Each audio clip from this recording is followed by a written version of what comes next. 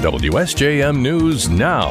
This is the 5 o'clock news block on News Talk Sports 94.9 WSJM. Brought to you by Special Light in Decatur and Benton Harbor. There's a good chance you've walked through a Special Light door when you go to a local restaurant, school, store, or plant. In the newsroom, I'm Andrew Green. On the eve of the anniversary of the Oxford High School shootings, the Michigan Supreme Court has stepped in and ordered a delay in the start of the criminal trials of the parents, James and Jennifer Crumbley. The state's high court has ordered the Court of Appeals to re-examine if charges against the Crumbleys are even appropriate. Given the precedent-setting aspect of the case, defense attorney Wade Fink says prosecutors likely expected a challenge would be forthcoming. The prosecutor's office knew that this was going to be an issue at some point. Perhaps not before trial, but the prosecutor's office thought about this long before they charged the case. I'm certain of it, and they want to see it through. It's really a big deal that the court stepped in before trial on the eve of the anniversary of this massacre. Both James and Jennifer Crumbley face involuntary manslaughter charges in the case.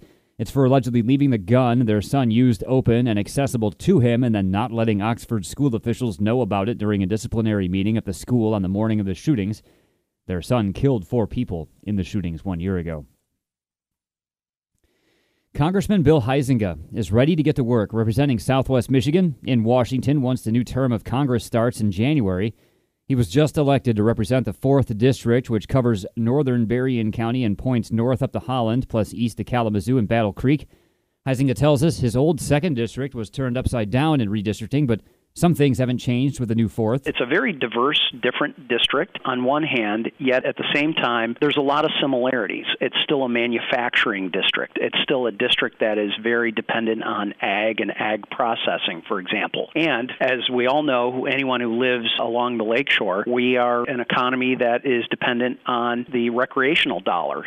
Huizenga says he's familiar with Great Lakes issues as a Republican co-chair of the Great Lakes Task Force. He's worked on matters like PFAS and coastal erosion. Another issue he's worked on is the federal debt. I've helped create a bipartisan group that we informally call the 30 by 30 group. It's originally it started out as 30 Republicans and 30 Democrats getting together, trying to figure out what we're going to do and how we're going to handle this massive debt. Huizenga says he's been traveling around the new 4th District, getting acquainted with all those he'll be representing. A new concern for him is the grape industry, and the manufacturing aspect of the district has grown with Pfizer, Kellogg, and Whirlpool now all in the district. He says he'll be visible and open to any concerns residents have when the new Congress opens January 3rd. The Bears are once again in the air. South Bend International Airport Director Mike Daigle tells us the 2022 Bears in the Air campaign launched today with the first donations of funds and teddy bears received at the airport. Each December, Daigle says the airport collects teddy bears to be given to kids in Indiana and Southwest Michigan hospitals. The South Bend International Airport team donates their time to help put this event together, and so they get to go on the bear deliveries. And we always try to find one child to get a bear from one of our team members, and it's always awesome to see the results, sometimes even from the parents who are in the room when their child gets something that they weren't expecting, and the feeling that somebody cares about their child. Daigle says the generosity of the community always strikes him. It is very awesome to see where people care about others in their community and their generosity and help others who they don't even know. Bears in the Air has donated more than 15,000 bears to kids in need of comfort since launching 11 years ago. The campaign also collects money for the Robert L. Miller Senior Veterans Center in South Bend. Daigle says the campaign has donated more than $76,000 to the center thus far, contributing to work on the HVAC system and kitchen. Anyone can donate money or teddy bears between now and December 16th. We have a link to contribute to Bears in the Air at our website. The Berrien County Sheriff's Department is conducting an enhanced enforcement period in search of drivers who are going too fast. The department says since the pandemic began more than 2 years ago, police agencies across Michigan have reported an alarming rise in speeding and fatal crashes. As a result, the Sheriff's Department and dozens of other law enforcement agencies around Michigan will conduct overtime speed enforcement starting December 1st through February 28th. Sheriff Paul Bailey says the department sees people speeding every day, and it's urging everyone to obey the speed limit. Those who choose not to will be ticketed. In Michigan, the number of traffic crashes rose from 245,000 in 2020 to 282,000 last year, an increase of 15%. Of those, 24,000 were speed-related crashes, which is a 10% increase from the previous year. According to the National Highway Traffic Safety Administration, local roads are more dangerous than highways for speeders, with 87% of all speed-related traffic fatalities in 2020 on non-interstate roads. Everyone's advised to slow down, whether or not on a non-interstate road, before the police notice. The annual meeting of the Two Rivers Coalition will be next week. The Two Rivers Coalition works to protect the health of the Paw Paw and Black River watersheds. President Sam Eubank tells us the waterways have unique features and are home to a wide variety of wildlife. The annual meeting next Wednesday will review the coalition's recent accomplishments. This year we had a grant from the Michigan Eagle for doing E. coli testing on the Black River, and so we'll have some of the findings on that. We've been testing E. coli in both rivers over the past 6 years and are accumulating data on that. Eubank says the meeting will have two guest speakers. There'll be a representative of the Pokagon Band of Potawatomi who will talk about efforts to preserve the Dowagiac River, and Michigan Lakes and Stream Association Director Melissa DeSimone, who will talk about the environmental effects of boating. Everyone's welcome to attend the event and get involved with protecting local waterways. The meeting will be next Wednesday at 7 p.m. at the Van Buren Conference Center in Lawrence. The Niles Scream Park has raised a total of $134,000 for Southwest Michigan nonprofits with its 49th season. The 44-acre attraction on Mayflower Road between Niles and Buchanan just finished up the year and says the funds will go to more than 50 area children's groups, civic groups, and other charities. Proceeds will benefit school and service organizations, including the Boy Scouts, Pet Refuge, Pets Connect, Positively Dance, and the Lakeshore High School stage crew. The funds raised will also be used for 6 college scholarships for local seniors. The Niles Scream Park is itself a nonprofit that donates its proceeds each year to groups supported by the volunteers that help to run the attraction. For 2022, more than 18,000 hours were volunteered by 450 people before and during its 23 nights of operation.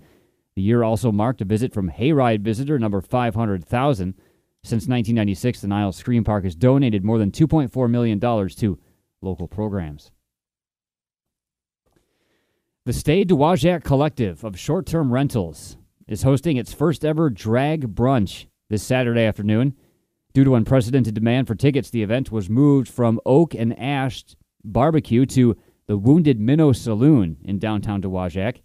Zena Burns is co-owner of the 1870 House and member of the Stay Dowagiac Collective and tells us more. We are bringing in 4 of the most popular, most talented drag queens from Chicago, all of whom are involved in very popular drag brunches there, and it is going to be an incredibly fun and memorable afternoon for all who are able to join us. Burns says the event will raise funds for Benton Harbor's Out Center. Tickets are currently sold out, but people can join the wait list on the show's website. You can find a link at our website. And Lake Michigan College is seeking some artwork related to Dr. Martin Luther King Jr. as it prepares for its annual MLK Celebration Week scheduled for January 14th through January 20th. LMC says it's in need of art submissions along with choirs and choral groups to take part. Artistic reflections should center around this year's theme of Keep Moving Forward, and artists of all ages and experience levels are encouraged to submit photos, video, audio, or written expressions by December 16th. Submissions can be in the form of visual artwork, dance, music, poetry, photography, short stories, spoken word, poetry, theatrical presentations, or other creative works. LMC says select pieces will be highlighted as part of the MLK Celebration Week. Submitted works will also become part of the perpetual virtual artistic reflections gallery on the LMC website. Any local artists who'd like to contribute can do so online. WSJM News Now continues with your Bloomberg report.